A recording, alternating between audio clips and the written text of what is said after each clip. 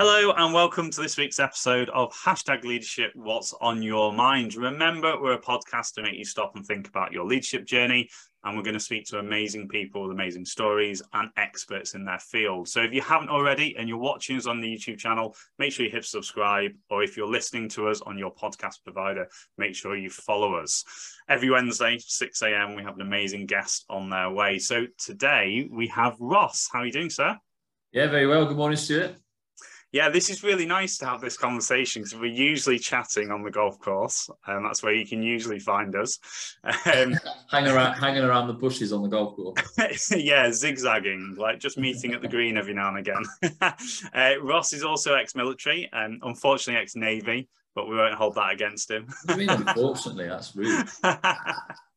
So I can't wait to have this conversation because there's some really pertinent topics that we've been chatting about before obviously recording this that I think will really resonate with the audience. So without further ado, let's get started. So Ross, as I hit the 20-minute timer, for the people who don't know who you are, tell us about who you are, what you do, and then we'll crack on. Yeah, sure. Thanks, Stuart. Yeah, delighted to be on. I mean, I suppose where do we start with an introduction? Okay, so like Stuart said, I'm ex-military, so I'm ex-Navy.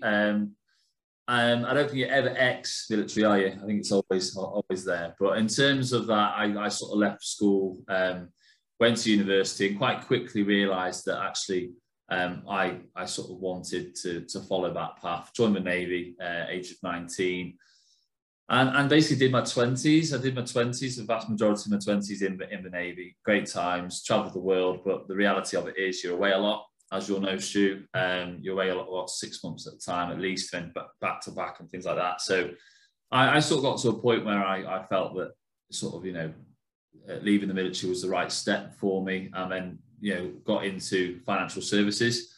Started as a trainee mortgage advisor, and sort of as I haven't looked back from that really. I've been in mortgages ever since.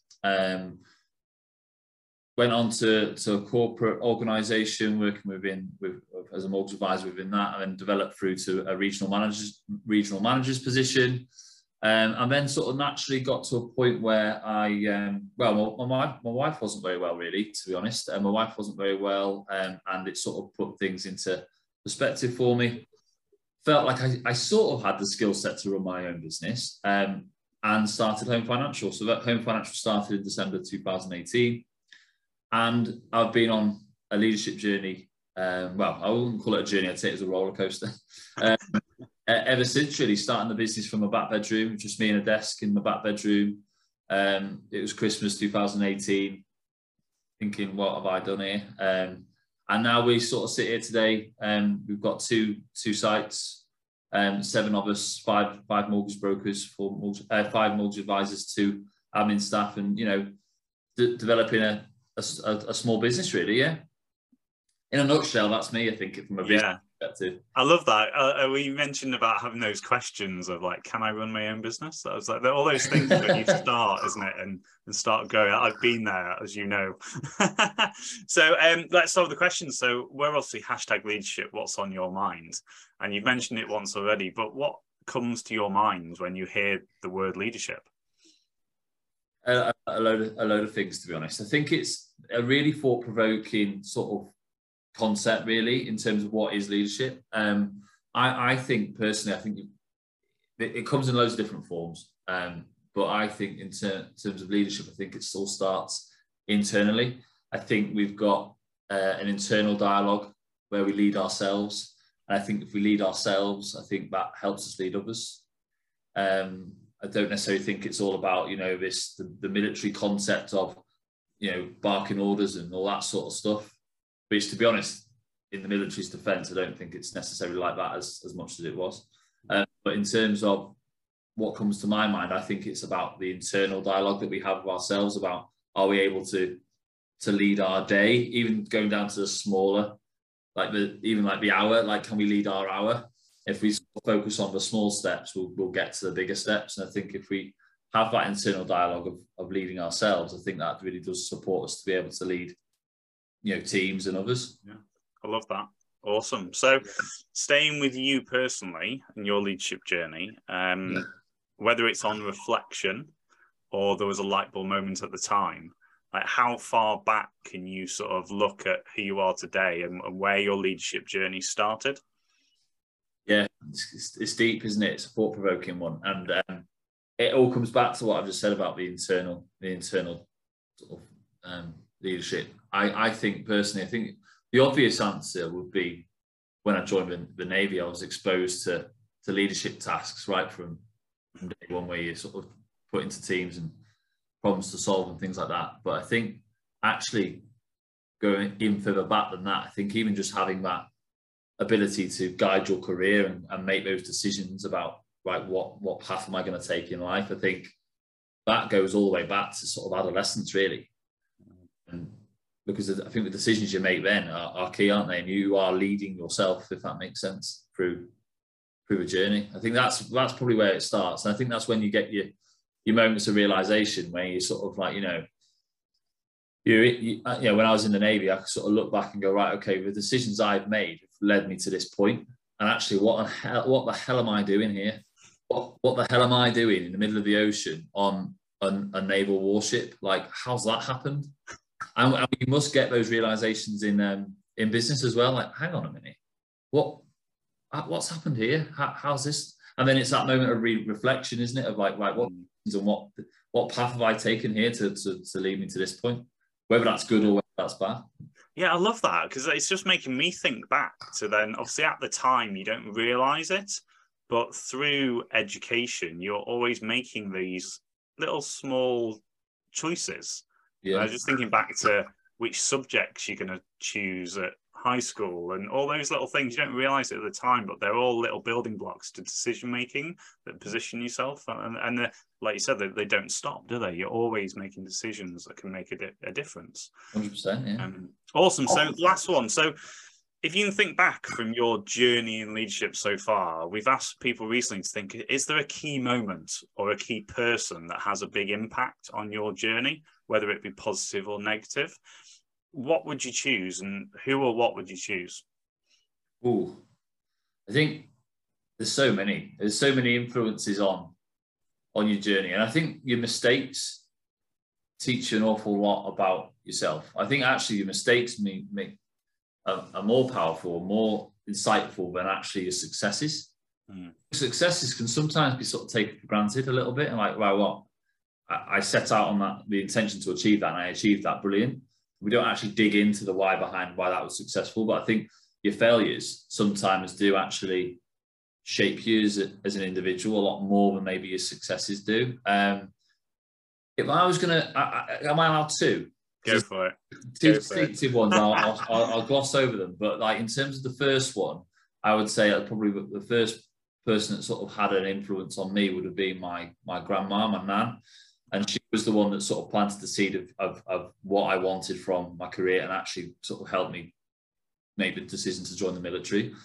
But I would say the biggest sort of learning point I've taken and in my leadership journey has been the failure of my first role when I first left the military. When I first left the military, my first mortgage broker job didn't go to plan at all, really. I learned an awful lot from it, but it didn't go to plan, and I had to pivot, and I took a different direction and went down more of a corporate road. And I think that taught me an awful lot about myself as an individual, what I wanted from the future, and actually, I still draw on those experiences today. So I actually think that can actually really be a great thing for somebody to experience. You don't realise it at the time; it hurts at the time. Yeah. But actually, once you're down the line, you can reflect on that experience. I think that can could be really quite strong. Yeah, the first thing that comes to my mind when you were talking about that is just that the amount of feedback that comes back from failure is a lot more than the feedback that comes from success. And you're right, on the surface of it, you'd think it would be the opposite. Yeah, I think you've got to be brave, though. I think you've got to be brave to reflect on it and be like, actually, let's stop for a second. This hasn't gone to plan. Right, what do we take? Why didn't it? And actually, you've got to be quite brave to sort of like look internally. Actually, what was it? Was it me? Was it? Or did I? And that's not easy to do because we've all got that natural self-defense, haven't we? Yeah. Awesome. So there's a couple of things. We're halfway, so we've got time. There's two things I wanted to talk to you about. Obviously, you're currently in an amazing position, building a team. I know it's not all easy, it's challenging, and we'll talk about that.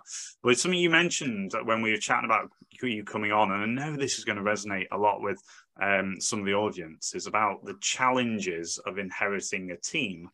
If you're in a leadership role, you're put in that position of, here's your team now. Because again, we haven't really talked about that. It's almost like we talk to a lot of people who are experts in the field, or they're a business owner. We haven't had many people on who have had that. I'm in the corporate world, I'm dotting between teams, and I'm inheriting teams.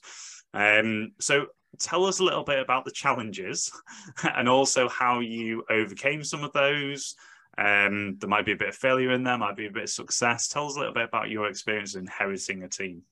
Yeah, sure. So the best sort of example I can give you on that one was when I was first promoted to a regional manager. I mean, I actually inherited a really successful team, actually, which actually presents more challenges, in my opinion, than inheriting a failing team, or let's say a team where there's lots of improvement to be made, or lots of opportunity to improve. I actually inherited a really successful team, and a team that was very engaged with their previous manager, or leader, should I say. And I think that's an interesting one, because I was actually, if we want to put a sort of team analysis on this in terms of football, if we use that as an example, I was one of the players, and I've been sort of internally promoted to be the manager. So I'm actually going from, I'm one of the players, to hang on, now I'm telling you what to do. On one hand, that gives you loads of credibility, because actually, we can walk the walk, he can talk the talk, he knows what he's doing, and actually we can relate with that, and we can get on board with that. And actually we're going to, it's more of a consultation process as opposed to a dictation. But I think when you're inheriting a successful team, you're going to have members of your team that are really engaged and bought into the previous regime. And I think then it's more about evolution rather than revolution. Mm. So you need to evolve that team and maybe put your own stamp on it. But I do think that comes at a price sometimes, because you can tiptoe around that. So I think if you all of a sudden you're at the front of the room and you're sort of trying to take things in a different direction, you can sort of be sort of semi-conscious of the fact that I don't want to ruffle too many feathers here. Because actually, if I do, that might have a disruptive effect.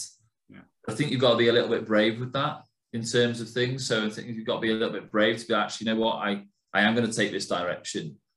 But I don't, but I acknowledge that's not easy. Inheriting a successful team, I think like I said, I think it hosts more challenges than maybe a team where there's loads of scope for improvement. Yeah. So I'm interested in what sort of things you did to smooth that. Was it a success in the end? And what sort of timescales are we talking about? Because especially with my experience working with the military, it was when change was installed by a new leader, just generalizing, it was almost done very quickly and then definitely ruffled feathers. We would always promote a smoother transition of change, and a bit more patience and a bit more listening, observation, and really focusing on, so what can I add value to, rather than I need to make a change, I need to make an impact. What was your experience in that timescale that you used? Yeah, I'd actually say that's probably one of my strengths. I would say, I think I probably would, if I'm going to self-reflect, I'd probably say that I'm not one to sort of, do wholesale changes. I'm definitely an advocate of long-term, sort of a longer term, sort of more personal approach, where I wanted people to understand, and I wanted to develop those personal relationships with people.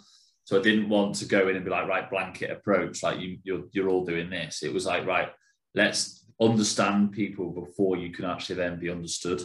Yeah, and I actually think I took that from the military, because I always used to say yes, we form first impressions of people, but I always used to say that actually you can't decide whether you like somebody or not until you actually get to know them, like properly, because actually first impressions are first impressions. Somebody could be you could misinterpret that for another characteristic trait. So I think really my strategy when I actually took that new role was one of, well, let's get to know this team. Let's get to know them individually. And then once I got to know them individually, I can then actually know which levers to pull. and where I can maybe add value and maybe where they need the support. So it's about understanding them individually as opposed to sort of taking a sort of one size fits all approach.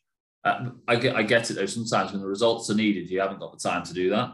Yeah. To be very specific on the organisation, but I think in that scenario where your team's already successful, you haven't really got to make wholesale change. It's more of a development process. Yeah, I love that. And again, we've mentioned it a couple of times, and we definitely mentioned it a lot in my training of where I got to today, but everything is situational.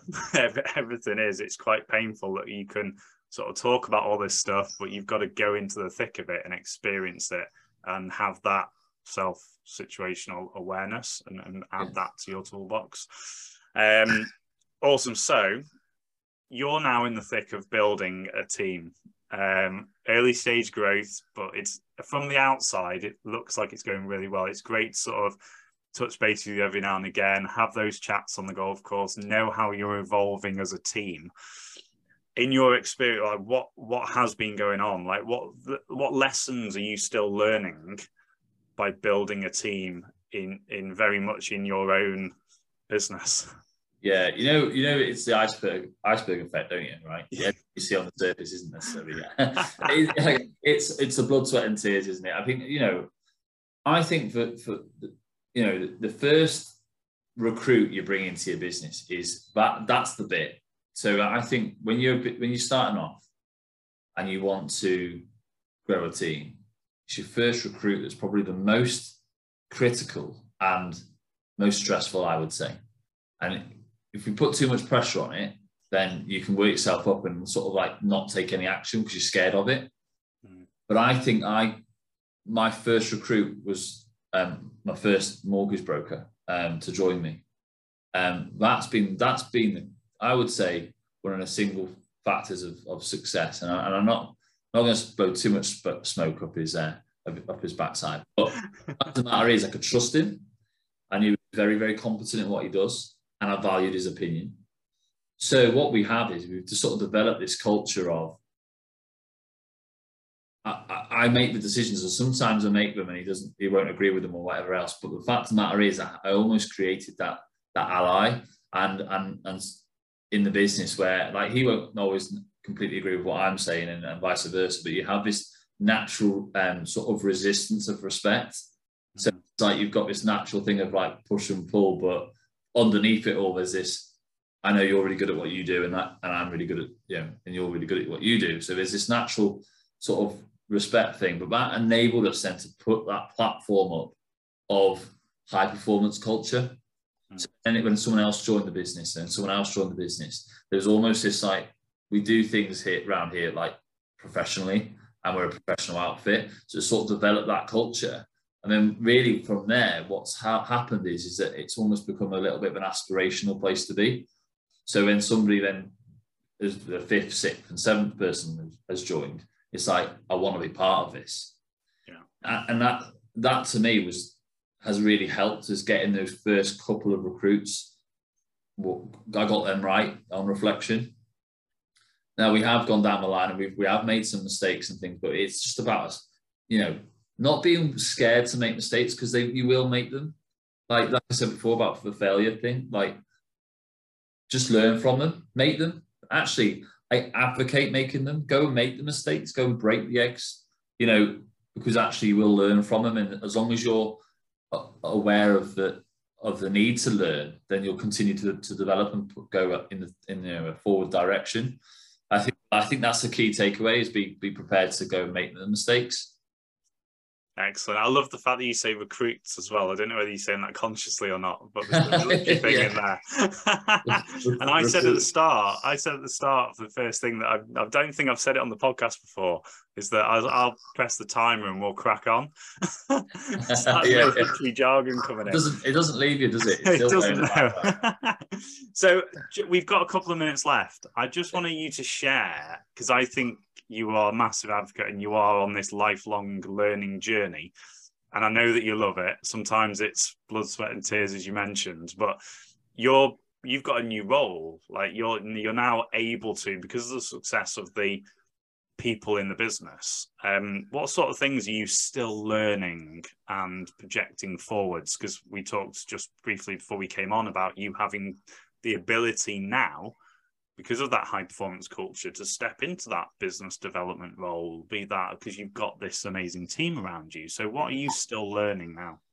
I think this is a real challenge. I think I'm absolutely in the throes of it. I'm still very much an active mortgage advisor or broker, depending on the terminology, but I'm still very much active in supporting clients. But what I would say is that that is a real challenge for a small business owner, and you don't always get it right, because I think that's about client relationship in terms of helping them understand, in terms of, I'm going to talk about the higher level. We're going to make sure we get the advice right and the direction of travel and everything like that with your specific case. But actually, the actual nitty gritty of actually keying a mortgage application doesn't actually have to be me. That's more my challenge from experience, because actually the client's absolutely fine with that. The relationship's still with me. We still talk about what we're going to be doing and how the strategy behind what we're going to be doing. But actually, the actual more of the administrative,